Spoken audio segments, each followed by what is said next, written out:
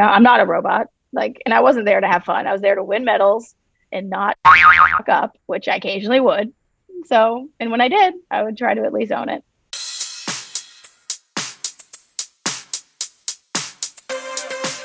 Hey guys, and welcome to a new episode of What Makes You Think. I'm your host, Nicole Langevin, and this is the show that puts a new spin on interviews, showing you a unique and often funny side of some of your favorite figures in sports and entertainment. But don't worry, we get to some real stuff too. I wanted to take a second and let you guys know about some events that are coming up. On June 12th, My Gym Judge, which is the company that I co-own with Chelsea Memo, we are hosting Just Flip, which is an adult virtual competition. So it happens in real time. Athletes receive scores. They also will receive videos after the competition of their judges, including Chelsea and I, giving feedback on their performances.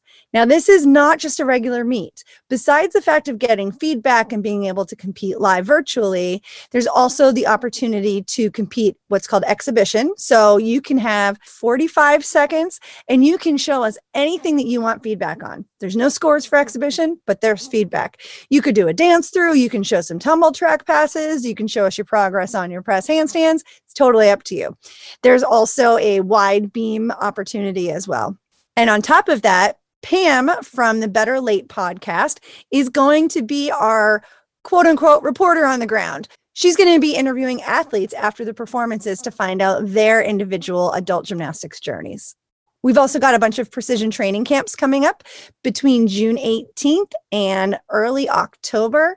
Events are in Connecticut, Massachusetts, Washington, D.C., Florida, and North Carolina, and more to come. You can check out all upcoming events that I'm involved with at precisionchoreo.com/registration. Today's guest, well, she's a good one. She's quite a character, one of the most decorated and celebrated gymnasts in U.S. history, if not the world. 10-time world medalist, Olympic silver medalist, Olympic team captain, and multiple world champion on vault, floor, as well as with Team USA. She's very outspoken, often called the honey badger of the USA team, none other than Alicia Sacramone. So if you are familiar with this show, you know that I like to put my guests in some uncomfortable situations in an effort to try to get them to think and act a little bit outside the box. Well, Alicia needs no warm-up. I have to say this episode was a challenge to edit, and that I believe there are about 47 bleeps, not totally all on Alicia's shoulders either. So this is the bleep-isode. I hope that you enjoy this and have as much fun as I did. And I want to clarify before we get into this that I love Alicia, and you will hear me refer to her with a certain term that may sound derogatory, but actually, if you are a fellow New Englander, specifically from Massachusetts, you might hear it actually as a term of endearment. But I do want to clarify. It starts with an M. I am calling her a masshole. Hi, Alicia. Thank you so much for joining me today. Oh, hello, Nicole. It's my pleasure. Been so long. So how are things with your life right now? You got a family of like 17? Yep, we're basically the Duggars over here. I am just kidding. We have 3 little girls, 4, 2, and 1. It's a lot of estrogen in this house. My poor husband. I just feel bad for him. And I think they're like, they don't have their time of the month yet, but I think they have like the emotional roller coaster of it. So yeah, when we're all synced up, it's going to be real great. Oh yeah. But it's awesome. They're so much fun. They're at cool ages where they're like starting to be like actual people. So it's been an adjustment because, they like sass you back now and you're like, oh, okay. Wasn't ready for that, but all right, here we are. I remember a long time ago, you and I talking about kids and you're like, I don't know what I would ever do if I had a daughter. Joke's on me. I have 3. Like they're daddy's girls, right? Oh yeah. He said he would have all girls. He's like, I don't care. He's like, we can keep having girls. And I'm like, let's pump the brakes here. College is going to be expensive. Well, there is some talent in their blood though. So, and I guess Sloan might be the only one, but do they understand what mom and dad have done and are doing as far as, sports and success go?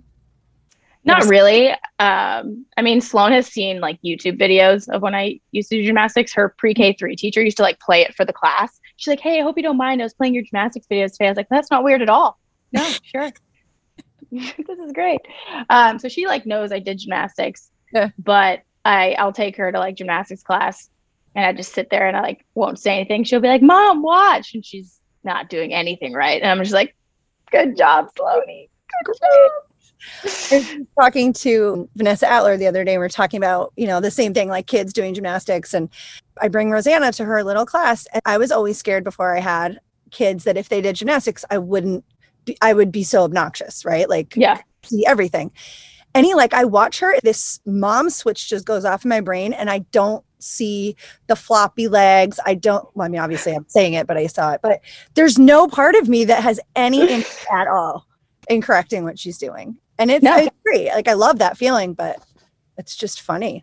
But I kind of hope that she doesn't really want to do it. No, I really don't want any of them to do it. Tegan does like a mom and me class on Tuesday, so I have to like be in there with her. But she just does whatever she wants. She's like, "No, Mom, don't help me." I'm like, "Fine. I don't want to help you. Do it yourself." And it's funny because all the coaches, when I first started taking them, they like didn't really know it was me because I'm pretty incognito when I go places. And so they finally like put 2 and 2 together and they're like, "Are you so happy they're doing gymnastics?" I'm like, "No, this is the only thing that's open right now." So they're in class. So those dance studios and basketball courts open up. This is where we're going to be. Yeah, you'll find me. I just got Sloan in tennis. I'm like, "Come on, you can be the next Anna Kournikova. You don't need to be that great. You can be really pretty and mediocre." So mean. She was beautiful. She is beautiful. And she was good at tennis. She didn't win anything big, but she was good. I was, speaking of mediocre, extremely mediocre. And I still get people all the time like, "Oh, are they going to do gymnastics? Are they going to the Olympics?" And I'm like, I don't know who they are yet. Like, and let's not put that pressure on them. But I just wonder, what is that like to a kid? Like my mom was in the Olympics, so this is my destiny. I'm supposed to do it. Or my mom was in the Olympics, so I don't want to go anywhere near that. And you've got 3, like how that's going to go. Well, maybe the odds will be in someone's favor that one of them will try, but I honestly, they can do whatever they want. I don't want to push them in gymnastics because I did it. I don't feel like they have to do it. Like I said, they're only in it right now because it's open and it like makes them tired. Let's be real. But Brady would love nothing more for them to like follow in my footsteps and be gymnasts and like try for the Olympics. And I'm like, you say that now till you have to sit through level 5 compulsory for 5 hours and hear dun, dun. And he's like, "I don't know what that means." I'm like, "Just wait. Just wait." So we'll see.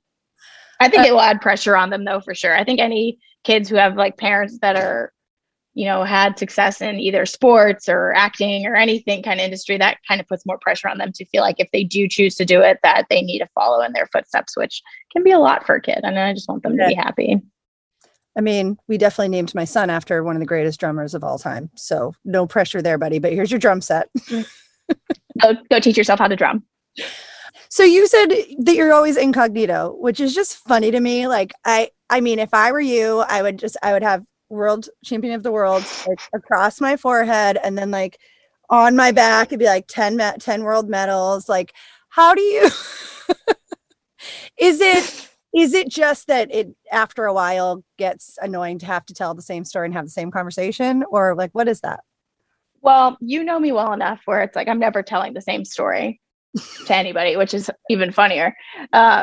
But I think closer to my Olympics when it first happened, people would recognize me more. Now it's been like a strong decade plus that my Olympics happened. So I still have like the Olympic rings on my neck as my tattoo. So if I have like my hair up and I'm in a grocery store, someone's like, "Oh, is that the Olympic rings?" I'm like, "Yes." They're like, "Oh, did you go?" I'm like, "No, I'm just like a really big fan." It's my favorite thing to tell people. And they just get so uncomfortable and they think I'm such a creep. Like, "Oh my gosh, who would do that?" And then like, if I'm, feeling compassionate, I'll be like, "I'm just joking. I was in the Olympics in 2008. Right. And they're like, "Oh, okay." And then, "What's your name? How'd you do?" Yada, yada, yada. And then like 45 minutes into my Publix thing, I'm stuck here talking to this stranger about the Olympics. Right. So, but yeah, I'm not like walking around with my medals all the time being like, hey, look at these bling pieces. I totally would. And I still have the picture of me wearing your medal at a sake bar. Yep. I have it on my phone. I'm pretty sure we were singing the national anthem or pledging their allegiance to the flag. We were pledging Yeah. And taking a lot of shots. A lot of sake bombs. So speaking of, I've always wanted to have this conversation with you because when I do interviews, you come up all the time. And they want to know, where did that connection come from? What's the story? And I tell them the story. And then I just I wonder what your recollection, like your side of it is.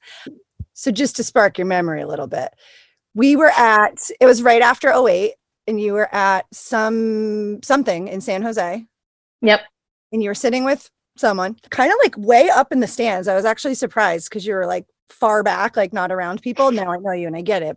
And the kids that I was coaching were like freaking out that you were over there. And I was secretly freaking out because I would, you're you. And I just remember watching you on TV and saying to my boyfriend at the time, I feel like we should be friends. Like, I feel like we get each other. And he's like, from what? I'm like, I don't know. I just like, you do interviews and I'm like, yep. She speaks to me. Like, it's all in the eyes. There's something there. And you're an asshole. So, there's that too. So yeah, I was like trying to look cool in front of the kids I coached. And I was like, I'll introduce you guys. I went over and talked to you and then gave you my card. And you emailed the next day and we met up for coffee that lasted for like 4 hours. And then we toured the country together doing choreography. So I mean, so here I am right after the Olympics. We're doing like I think it was after, so 2009 probably. And it was like a whole Olympic team was getting together to like be honored that we were the Olympic team, yada, yada. And I was like in the lost puppy phase. I had just finished gymnastics. Like nobody tells you what to do. You're not really, equipped to be an adult yet and like go into the world and work. So I was just like, what am I going to do with my life? And so you happened to come into my life at a time where I was like, I got nothing to do. And I'll say yes to pretty much any opportunity at this point. And I needed a job. My parents were like, hey, this is really great. You're an adult now. You got to get a job. And I was like, okay. So then you and I had coffee and you were talking about all the projects you were doing and you were hyping me up that you thought I could be a really good choreographer. And then we just started traveling the United States together and going to very weird places. Well, thank you for trusting me. Yes, we did. We definitely went to weird places. And imagine if you were just like super trusting and I was like, you know what? Yeah, let's go do this. And then we went on like a weird like serial killing spree or something where you're like, well, that got dark quick. Got dark quick. Probably shouldn't put this in there, but this is just funny for you and I. So we talked about our first meeting and that kind of journey through choreography and this and that. And it's been a really long time. Like when 2009. So we've been together. You've been courting me since 2009. Like you, me, and Brady have all basically been in a relationship with me for over 10 years. Yeah. Is he okay with that? I don't know if he really knows, but like he knows people came before him. That's why it worked.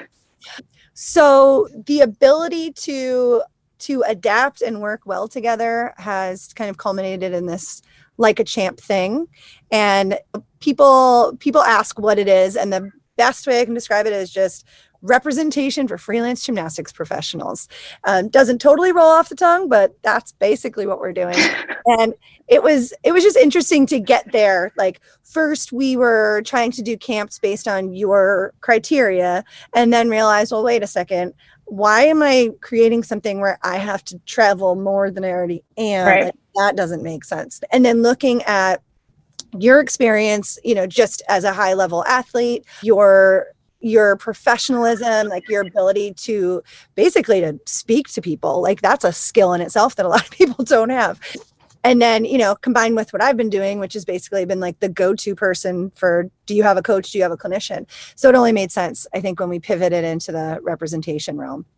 Do you agree? For sure. I think we were trying to figure out a way to work smarter and not harder because we were traveling so much. Like we both have kids, and there is something to say about this niche community that we work in. Like, yeah, you can be a consultant or a clinician or a coach that doesn't have a full-time gig, but you still don't know how to get that work because you don't have those connections. So I figured, like, between the two of us, all the people, people who reach out to me for stuff, it was almost like so easy. It was like right in front of our faces and we didn't see it till we were like in the thick of it, being like, what are we doing? And we're like, oh, we can help people get work.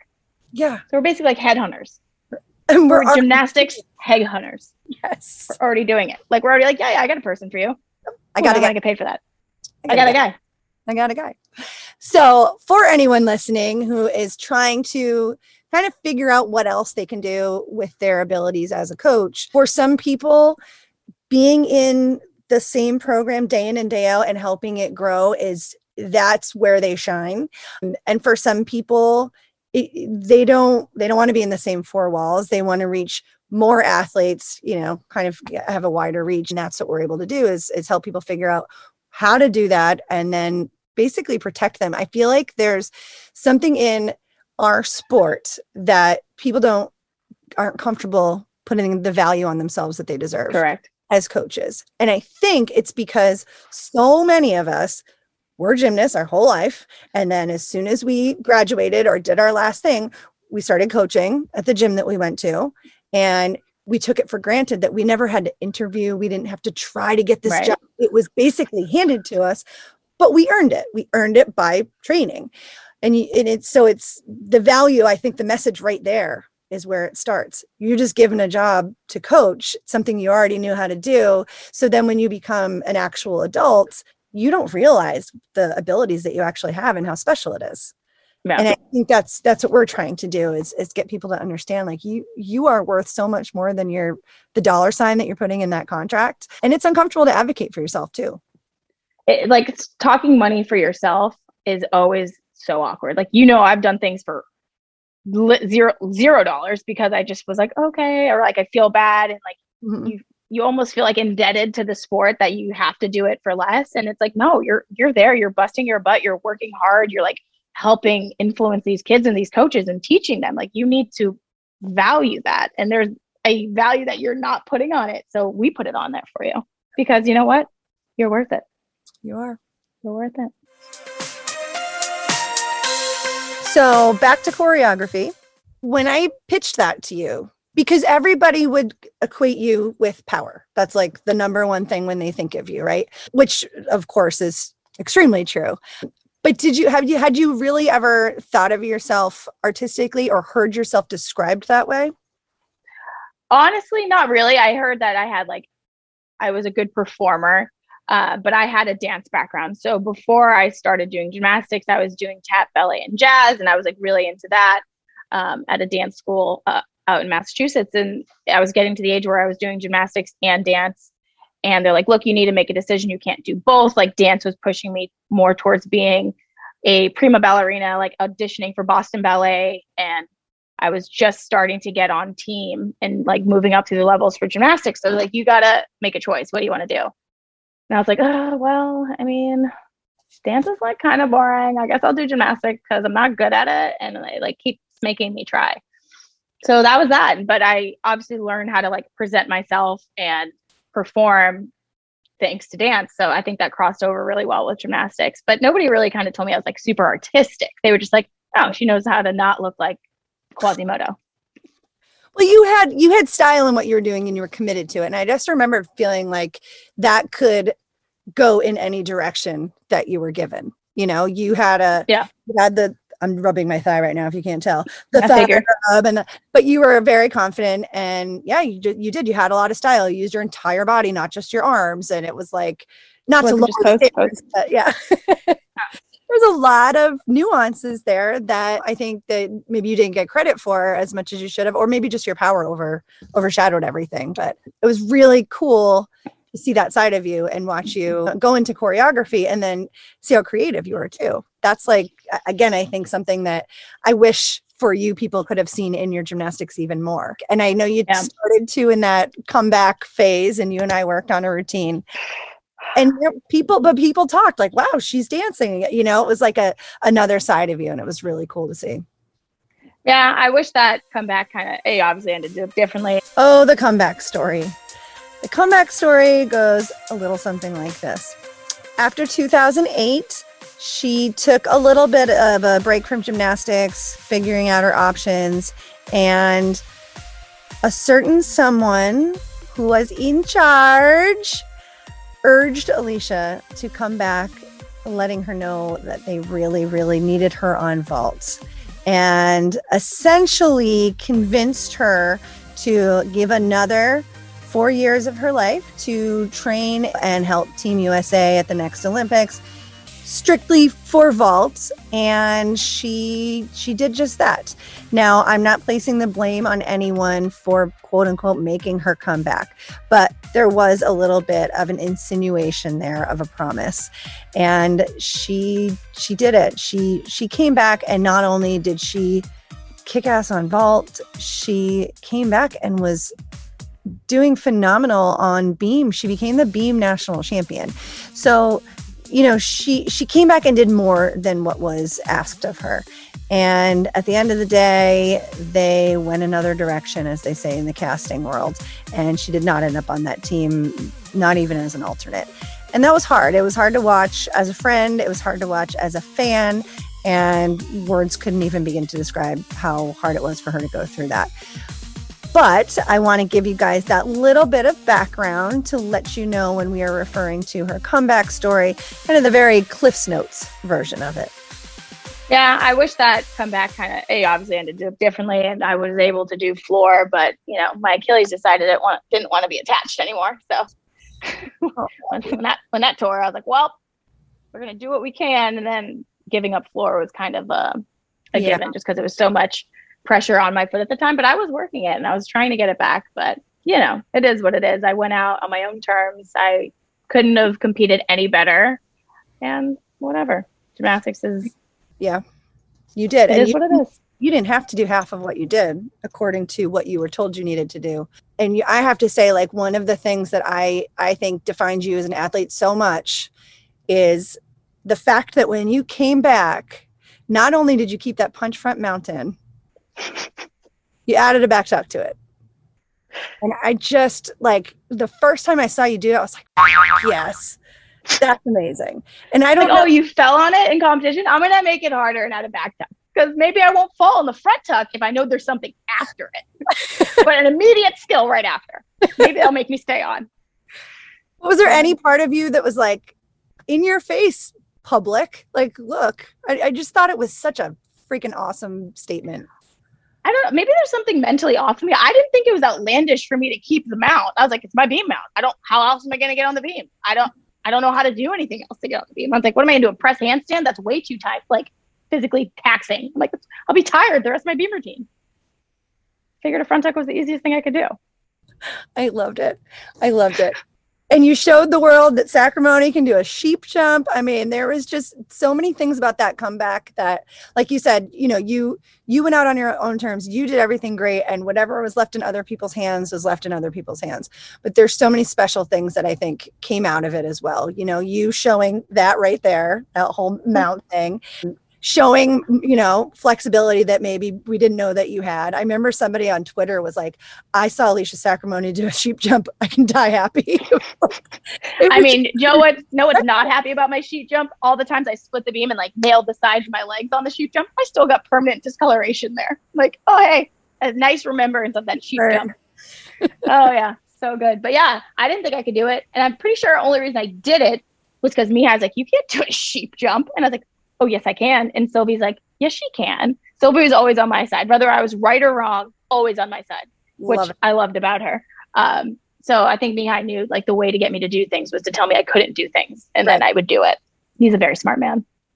But speaking of him being on your side, what about when the judge told him that you needed to take out that thigh rub? What was his response to the judge? You go tell her. You go tell her to take it out. She's a grown ass woman. She can do whatever she wants. Thanks, That's Mihai. awesome. And the other Mihai thing of him kind of in a different way standing up for you was after the Olympics, when I don't know if it was the Olympic Committee or some board somewhere asked him to educate other coaches on the front handspring entry the way that you did it. And he refused. He was like, technically, he tells me inside, he's like, technically it's not correct what you do, but it works for you. And I was like, yeah. And he's like, so I can't teach them that because only you can really do it like that. He's like, there may be a few other athletes that can actually physically do it the way you do it, but like your power and the way you can hold your body is the reason why you can do it that way. So he was like, I'm not going to teach them that. He's like, I don't know. He basically was like, it's Suck's way of doing it. Suck. I don't know. She just does it like that. Suck's way. And I'm like, yep, my way. But wasn't he upset too that he felt like you didn't get the benefit of how well you did it because of your entry? And then he's like, and now you want me to teach it? Like, so yeah, there would be a lot of back and forth between judges, or even when we were at training camps and I'd vault in, they wouldn't give me my start value because they say I was piked.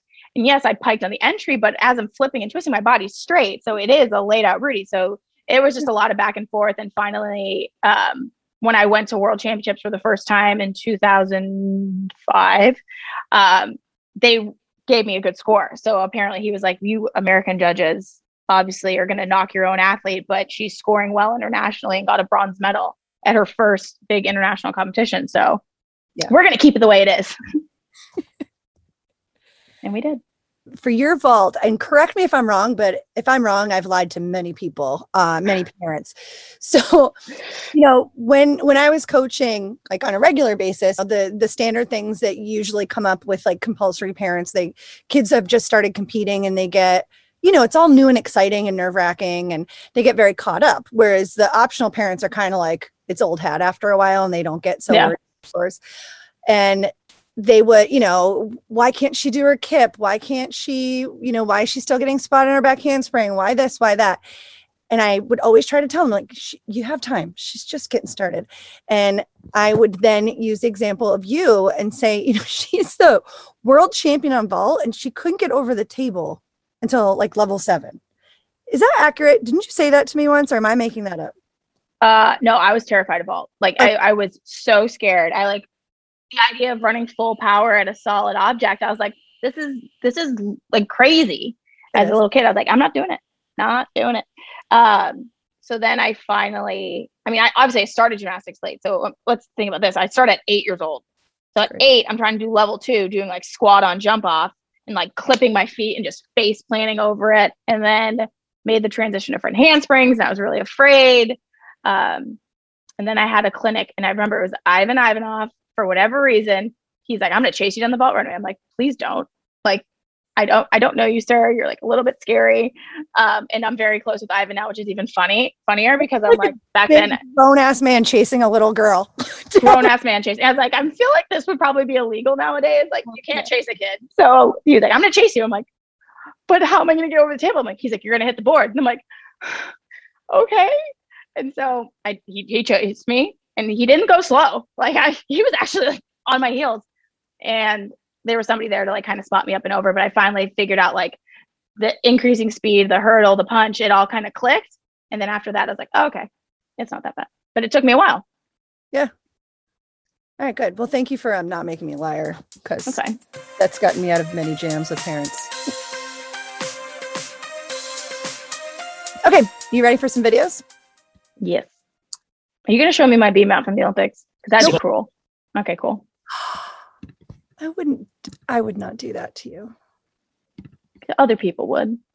A girl fell in her mount at one of the NCAA meets I was broadcasting. And I was like, oh, that's the worst. I go, I really have a soft spot for beam mounts. Somebody referred to that on Twitter and said too soon. It was too soon. 13 years, guys. You gotta let it go. So I am now showing her a video of her finally getting gold on vault at World Championships. You know, do you ever look back at your hair choices and think, what the was I thinking? I was just gonna say I love the dark hair. I always love the color's fine, but like the cornrow, I'm like, what was I doing there? Gel, a lot of gel. This is the only time Mihai's ever fixed my springboard. Normally I do it myself. Is there some symbolism in that? I think he just didn't want to look bad if I moved the board myself on the podium. Gotcha. Isn't okay? Like, I don't think my body could physically do this anymore. I would be like, one, I'd pee myself for sure. Second, like, I definitely can't run that fast anymore.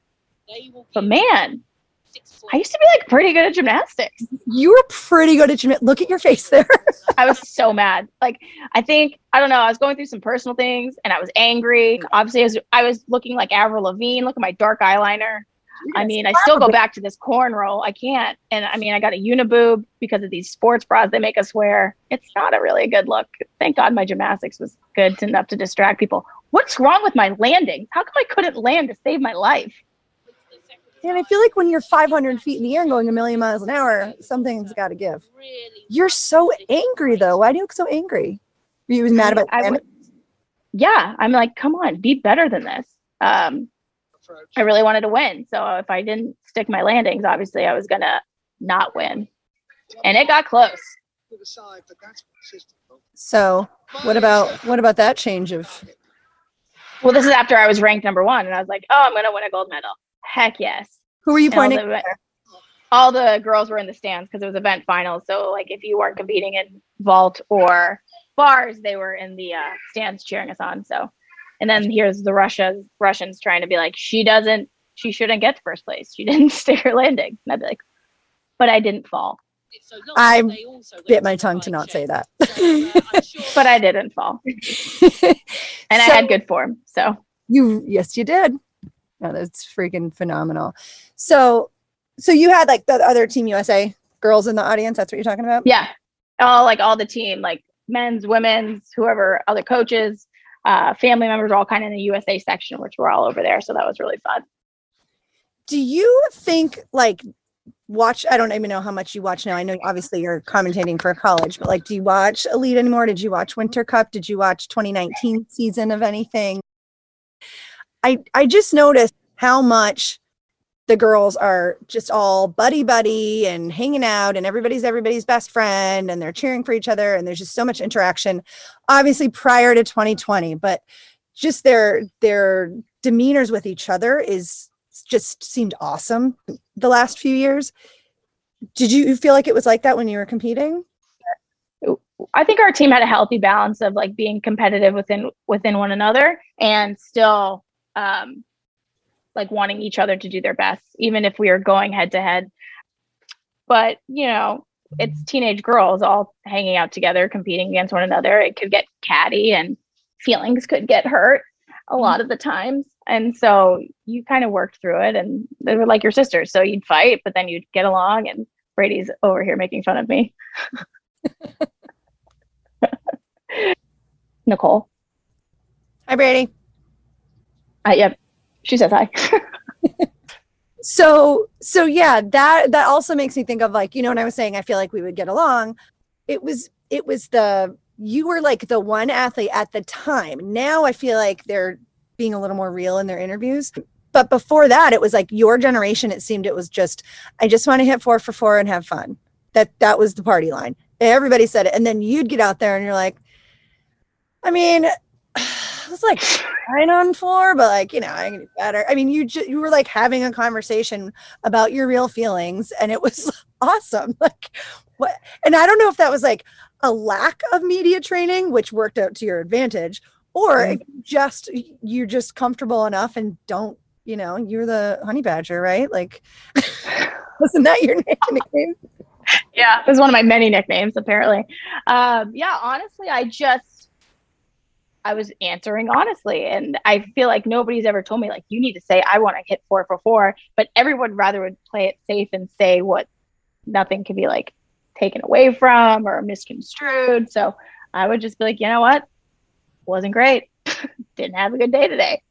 And I felt like people appreciated how candid I was in all of my interviews, because I'm not a robot. Like, and I wasn't there to have fun. I was there to win medals and not fuck up, which I occasionally would. So, and when I did, I would try to at least own it. I love that. I wasn't there to have fun. I was there to earn Wasn't medals. there to have fun. But Sorry. it's true. But obviously winning is fun, but yeah, I feel like that it took away the gravity of what you're doing or the intensity of what you're doing and how difficult it is when you're like, it's just fun. No, it's really hard. And it's amazing. Not fun. And it's feels scary and very hard. Did you ever catch any flack for that though? Like by USA Gymnastics or any of the powers that be? No, I was just labeled like a loudmouth, which I wasn't very loud, which is even funnier. I would just say what I was thinking. And she speaks her mind. I did have a little, Mia and I had a very loaded relationship where when I was younger, of course, I'd like do what he says. And I was like very like gymnasty. Yeah, yes, master. Yes, coach. Okay. And then as I got older, I was like, nope. He'd like, go again. I'm like, not going again. Can't make me. And he'd be like, wow. So then the older I got, once I was after the Olympics and I came back, I like sat in his office. I'm like, look, this is how it's going to go. I'm not doing 2-a-days. And he's like, yes, you are. I'm like, no, I'm not. I'm only training in the morning and I'm going to do what I want to do. And I would like you to coach me. And he was like, you just come in here, basically telling me what you're doing. And you say you would like me to coach you. I'm like, are you going to coach me? He's like, yeah, obviously. But like, you're going to have to listen to me. And I was like, it'll be a compromise. And so every day I'd go into practice in the morning. I'd finish that practice and he'd be like, I'll see you in the afternoon. I go, no, you won't. And I wouldn't go in the afternoon. I'd go to like yoga. I'd go lift. I'd go to rehab, physical therapy, excuse me. I shouldn't say rehab. Right. I wasn't, my drinking was under control because I was of age. And then I'd come in the next day and that practice is in, he'd be like, all right, see you in the afternoon. I'd be like, nope. But some days I would actually go back and help him coach. So he was not completely incorrect. Was that second time different to not being the only one on that track? Yes and no. So Allie was like full blown in the phase of like how I was when I was younger, like just horse blinders on, gymnastics the only thing that matters. And you got to do it. And so for me, I already had been that way. I know what to expect. I experienced it. I knew all the hype, the expectations, the reality of it, how it comes and goes so fast and it's in a blink of an eye, it's over and you're just back to being a normal person. So Allie just hadn't experienced that yet. So she would be like sobbing in tears, having a bad day. And I would try to like make her feel better. But it's like hard to wrap your head around that when you haven't been there. So I'm like, look, it's not the end of the world. So what? You balked on your Yurchenko 2.5 and flat backed. It's all right. You'll live. And so there'd be a lot of times Mihai would like send me over to deal with her in practice if she was like too emotional. He didn't do well with like a lot of emotion. He was just like, feelings guy. He's like, gosh. But it was helpful having someone, I wasn't training alone. So that was nice. I used to be like at the end of the vault runway being like, all by myself, don't want to be. So it was nice to, have somebody else there. And then she'd be getting yelled at instead of me, which I really liked. And vice versa. Like there'd be days he'd be yelling at me and she'd be like, thank you. I'm like, you're welcome. It's your turn tomorrow. Tomorrow it's you. I'm not doing bars. Oh, that's awesome. All right, let's go to our next video. Oh, this is a good one. If you have not seen it yet, just look up on YouTube, Alicia Sacramone Punch, and you will see a beauty of a video, which is Alicia in her college days outside at what can only be explained as a frat party. There's boxes of Natty Light, empty ones, outside, and her just about 1.5 feet away from a guy, and people egging her on, including the guy in front of her, and she proceeds to deck him in the face. And he falls to the ground. I'm sorry, I shouldn't be laughing, but just go watch it. It's hilarious. Tom Brady saw that video. He was like, you didn't even follow through on the punch. And I was like, I've never hit anybody before. I didn't know. So yeah, he like dared me to hit him in the face. So I did. What, are you going to not do it? I know. And then he like just fell amongst all like empty natty lights because obviously it was like a big drinking weekend in college. So it was just hilarious. Oh my gosh. And that was your blonde curly hair days. Yeah, that was like when I put mousse in my hair to make it like crimpy. Another poor life choice when it came to hair decisions. I also had side bangs too. You could see them like kind of plastered to the side. Yeah, it's a good look. Mm-hmm. So I love that video so much because I just have this thing where like I want the world to know how tough gymnasts are, and even something like that like it's questionable morals is, to me, I looked at it as like, see how strong we are, like see how hard that sport is. Anything you can do to get people to see how strong gymnasts are like makes me very happy. Yeah, I think people know me more for that than any of my actual gymnastics, which I'm like, all right. I mean, guys, I did cooler things than that, but it was funny. Like, I met that kid's mom at one point, like on campus. And I was like, I'm so sorry. She's like, oh, honey, it was great. He deserved it. I'm like, okay. What? You're welcome. I think. All right. I've got another one here. I feel like you're going to relate to this one a lot. It might make you a little homesick. So, yeah. This video, I wish we could just play the whole thing, but it's not really allowed. So I want to refer you guys to a certain Saturday Night Live sketch that takes place at Dunkin' Donuts. It's supposed to be a Dunkin' Donuts commercial, and it has the most authentic Bostonians, played by Casey Affleck, who does the lead, and it is a spitting image of us. How many times have you met that guy? Oh, like I dated. No, that's like I didn't date any of them, but I mean I knew a lot of them. Yeah, maybe my cousin. I'm not quite sure. That's our hometown. People wonder why I am the way I am, and you watch that video, and it's partially because of that. Those are like my neighbors and like my friends I went to high school with. Like, we're degenerates. And it was so, when I saw that, it was like there was this, yes, it's hilarious, but there's like a sense of comfort a little bit too. I was like, oh, like it does make you feel at home. You're like, oh, they get it. They get it. At the end, he does the epitome of every douchebag and chucks his hot coffee at the windshield of the guy who's pissed at. Like, I feel like I saw that happen on a daily basis. Like, that's just what guys in Boston do when they're people are like, oh, is it nice living in Boston? I'm like, yeah, the city's amazing. There's so much history and culture, great schools. I'm like, but it's a whole bunch of assholes. That's why we're called massholes, because they're like, oh, how can we make this like socially acceptable to say like they're we'll just put an M in front of it and say, oh, they're massholes. And then it's fine. And it's not offensive. And then it's fine. All right. So I just have a couple more questions here. Yeah. So is it true that you had considered at one point, or maybe even tried, but didn't compete at Torch Tay full on beam?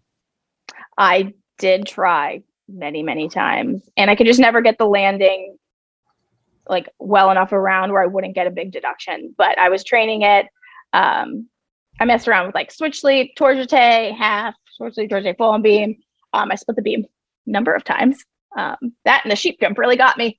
I never got it good enough to I could compete it though. That would have been incredible. Just the fact that you tried is a little insane. This world champion thing. What? I know that you don't walk around and be like, I'm champion of the world, blah, blah, blah. But like, that's got to do something. Like, if you're ever having a bad day, do you ever think of that? Like, I am the best in the world at something. I mean, it doesn't even matter what it is. That's such an incredible thing to say. Like, do you ever just think like, it's pretty awesome? Honestly, no. Isn't that weird? Like, I feel like gymnastics was like an alter ego life that didn't exist, or it was just like so long ago that I'm like, oh, it's ancient history. So I don't really think about it that often. But then like every now and then I'll do like something like this, and they like make you think about it, and you're like, well, shit. Yeah. I was literally the best in the world at this. World. And now I'm like at least fourth place at changing a diaper, like fourth place in the world. You get a lot of practice though. I have a lot of fucking practice. My kids are shit storm. What is more frustrating? Missing your feet on a sheep jump, or thinking of the perfect comeback 5 minutes after the person left the room? Thinking of the perfect comeback 5 minutes after. So frustrating. Ugh, so frustrating. I mean, I will still say it and act like I said it to him if I'm recounting the story to someone else. And I'd be like, yeah, man, I told him to go fuck his own. And he's like, I love that that's the one that comes out. I don't know what happened there. And Brady's like, you didn't say that. I'm like, hey, for the story's sake, I did. That's really what matters. You want me to say a different comeback? Because I feel like that one's pretty aggressive. Loved it. Hi, I'm Alicia. I have a potty mouth. You're welcome. Do you have any thoughts on kind of just the current state of our sport? I think gymnastics has come a long way. It's had a turbulent couple of years, kind of leading up to this point, with a lot of things that were kind of kept in the shadows coming to light. And I feel like all those things needed to happen to make it a healthier culture for our athletes. And I still feel like it's just like tidal wave after tidal wave of like things coming up that remind everybody like how bad it was. And nobody really kind of understands unless you lived it. And so I'll come across somebody, they'll be like, oh, did you know that guy? And I'm like, yeah, I did. Do you know Nassar? I'm like, yeah, he's my doctor for over 10 years. And then like, as soon as I dropped that bomb on him, people are like, ooh. And I'm like, nothing ever happened to me.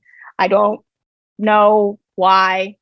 I'm happy nothing ever happened to me. And it breaks my heart that it happened to so many other people, but I can't explain why. But yeah, so that kind of freaks people out. I'm like, you don't know. It was like a culture that like they were winning. So in their minds, they're like, we're not going to change anything because we're doing the right thing.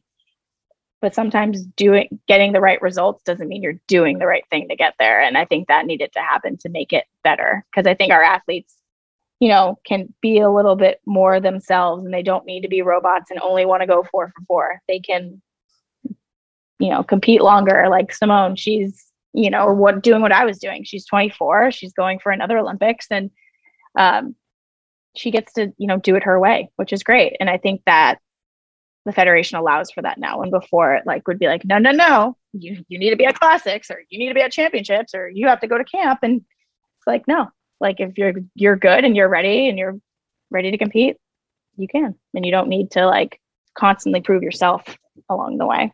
Mm-hmm. So I think that's good. It needed to change. And I think the people who are on staff now are, doing the best they can to make it a healthy, like welcoming and like pleasurable environment for everybody. Do you have any desire to be involved like you were? I know you did a short stint as athlete rep. Is there any desire to get your hands in there at all? Or are you kind of closing? Honestly, I was literally thinking about this yesterday, how I would consider kind of maybe reaching out to Tom Forster and like seeing how I could get involved and help out, or, do something. But right now it's just so hard. My kids are so young. And I want to be there for them. So maybe once they're older and not as dependent on me, I would consider going back and helping them. So I figured there's something I can do. I don't know what it would be now, but I'm certified in personal training, and I'm doing different continuing education stuff that will help with like sports planning for like sports programs for athletes. So that could help change the way gymnasts are preparing their bodies for competition, for training. Maybe that's one way I could help out, but it's a little bit down the road. Yeah. Nice. Thank you. I know that's not the easiest question to get. No, I don't care. It's a lot, but it's there. But can you talk a little bit about am I using the right word when I say commentating, broadcasting? Broadcasting. Okay. How you got yourself into that, how that feels participating in that way. So I broadcast NCAA gymnastics for the SEC network, which is part of ESPN. And I kind of just fell into that because they were short-staffed. They had needed somebody who knew gymnastics. And I don't know how they end up getting my contact number, but they reached out to me like, hey, would you be able to do this competition?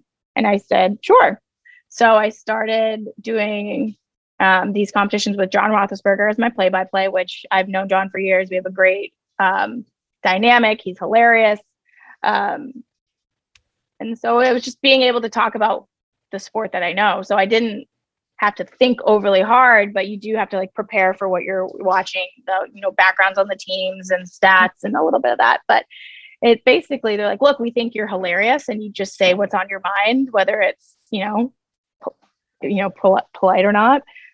I have yet to use card 99, which is like when you drop an F-bomb or something on air. That's the whole running joke every broadcast. They're like, is she going to card 99 it tonight? And I'm like, no, guys, I can shut it off when I need to. It's like there's a little delay, obviously, right? Like, no. Well, there's none. So if I was like, that was terrible, like that was going to be on air. Oh, that's terrifying. It's hilarious. Makes you like a little nervous when you're sitting there, because sometimes things come out of your mouth every now and then. You're like, whoa, what? Yeah. But I have to be really self-aware when I'm on camera, so I don't say anything like that. But you never know. But there's a rhythm to what you do too. Like, it's not, I think of like with stand-up comedy, like the same thing. People think you just get up there and tell jokes, or like broadcasting, you're just saying what you see, but there's a skill there. Like, you have to have timing, you have to have a style, you have to know when to back off and let the screen speak for itself. Like, do you just figure all of that stuff out? Is that instinctual? I think it took me a while to learn like what my type of like broadcasting was. And so for me, like, I try to give it more of an educational approach that's like that's also that some people can understand. Like, I'm not going to be very technical talking about full-blown gymnastics, the name of their skills, because the common viewer doesn't know what a Tkachev is. So I try to explain what it is, why it's named that way, if they fall, why they fell. So I try to make it so they're learning something, but I also try to make it funny, because then otherwise no one's going to want to listen to like a boring lecture. Right. If you're like sitting with me at a gymnastics competition, you'd probably get like the HBO version.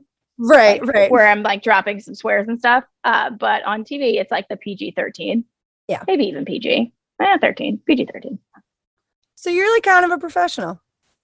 You kind of. Just going back to how comfortable you were on the camera before, being able to be yourself, like, seems like a really good fit. And I know people super enjoy hearing you, because it's nice, because I never did like a big school NCAA gymnastics. So being able to watch like those team dynamics and how much fun they're having, it's like really, it's like refreshing compared to like elite gymnastics, which can be a little heavy at times, because there's always like something on the line for the athletes, whereas NCAA is like, they only care about their team, which is nice. Yeah. Yeah. Do you feel like you missed out on that? No. You're done?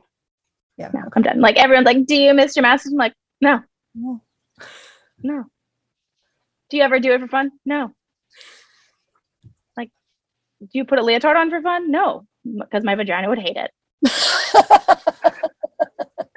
Everybody's wearing these bodysuits. They're like, why are you in a bodysuit? I'm like, I wore a bodysuit for 12 years.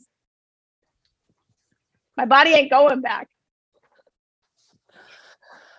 Whatever. I've seen your workout videos. I feel like you could wear a leotard, but we'll leave that there. You use handstands in your workouts all the time, don't you? Yeah. Yeah. Like, it's still in you, like that feeling of just like wanting to be upside down. I haven't like flipped in a long time. Well, it's not true. I did on trampoline, but that doesn't count. I feel like it counts. Okay, so never mind. I did it not that long ago then. Basically having a comeback, like right now. You do handstands and a flip, you're like, just hit the gym for morning workouts. You'll be all set. I won't be there in the afternoons, Mihai. He would literally die. If I called him and was like, hey, I'm going to make a comeback, he would just be like, stop it. Can we stop it right now? Start a rumor that you're coming back? Sure, be my guest. I did this interview with Alicia, and she's got some really exciting news that may pertain to Tokyo. They're like, she's pregnant again. And she's having the baby in Tokyo. Yep. I'm going to actually land a vault, and it's going to come out. It'll be my first natural birth. It'll be fantastic. Gymnasts don't have natural births. Doesn't happen that way. Nope, never happens. So my last question to you is very simple. What makes you think of joy? Watching my kids enjoy or like have fun and just be happy and laugh, like that brings me joy. And that is all I ever try to do. Like, granted, they drive me friggin' crazy, but when they're happy, there's nothing better. I agree. Good answer. It was PG. Thanks. I mean, yeah, I almost said, but I did it. That was good. Where can people find you? Where can people follow you and hear you, whether it's broadcasting or social media? You can follow me on Instagram. It's Alicia Sacramone Quinn, and Twitter, it's at ASAQ_3. All right. Awesome. Thank you so much for doing this. You're welcome. My pleasure. Thanks for carving out time. I know that's a lot. So this episode makes me think about my gut reaction as a kid. You know, watching gymnastics, being a gymnast, knowing how hard it was, just wanting people to understand how hard it was to succeed, and not even to succeed, how hard it was to just hang. And the media not really helping out very much. I would see things on the Olympics, the narrative of little girls dancing for gold and this image of little kids just dancing around and having fun in leotards. And it's because we were watching people who had mastered something, and they had mastered it because they were stronger and they were tougher and they were more persistent and more hardworking than anyone else. That's why they made it look easy. It's not because it is easy. And even things like the athletes being interviewed and saying, I just want to hit 4 for 4 and have fun. It would frustrate me to my core, because I felt like, here you are, you have an opportunity to show the world how badass you are. And we're just given the party line, I just want to hit 4 for 4 and have fun. So to have that conversation with Alicia just felt so reassuring that, you know, maybe we are headed in a different direction. And she was one who was able to get out there and be real and start to show people that these are real people with real struggles and have intense goals, and they're not afraid to share that with you. That's an athlete. This is the hardest sport in the world. And in order to truly, truly appreciate it, the viewer, the spectator, has to have an appreciation of how difficult it is. And I don't think athletes need to be afraid to show that they're disappointed in their performance. That shows that they care. That shows that they're not perfect. That shows that it's hard. Athletes need to not be afraid to show their frustration or show their pride in a great performance, because that pride comes from a place of, wow, I just did something that was damn hard to do. This is the hardest sport in the world. You can fight me on that if you want, but it is. It also makes me think about that first encounter with Alicia, as you heard that story recounted in the interview today, and how I was really scared to go up to her. I didn't know how she was going to react, and she was a celebrity for all intents and purposes. And had I not done that, I would have missed out on an opportunity of not only now a business partner, but a great friend. So who are you holding back from approaching? So I know you hear this all the time, so I'm going to try to say it in a different way. Please rate and review the show. You're welcome. And if you don't, I'm going to keep singing. You can follow the show on Twitter at YouThinkPod. That's at YouThinkPod on Twitter. If you have show ideas, questions, interview requests, go ahead and put them in there. I also just want to hear what you're thinking. You can also follow me on Facebook and Instagram at Nicole Langevin Consultant. So that's it for this episode. I want to thank Alicia for taking the time to talk and bleep for an hour. And I also want to thank our sponsor, Creatively Disruptive. They are the marketing team behind your team. And I'm telling you guys, if you need guidance, help, anything with marketing, regardless of your business, these guys know what they're doing. They've helped me a ton, and they've helped a lot of people in the gymnastics, swimming, and dance industry as well. Check them out, creativelydisruptive.com. Until next time, keep thinking outside the box.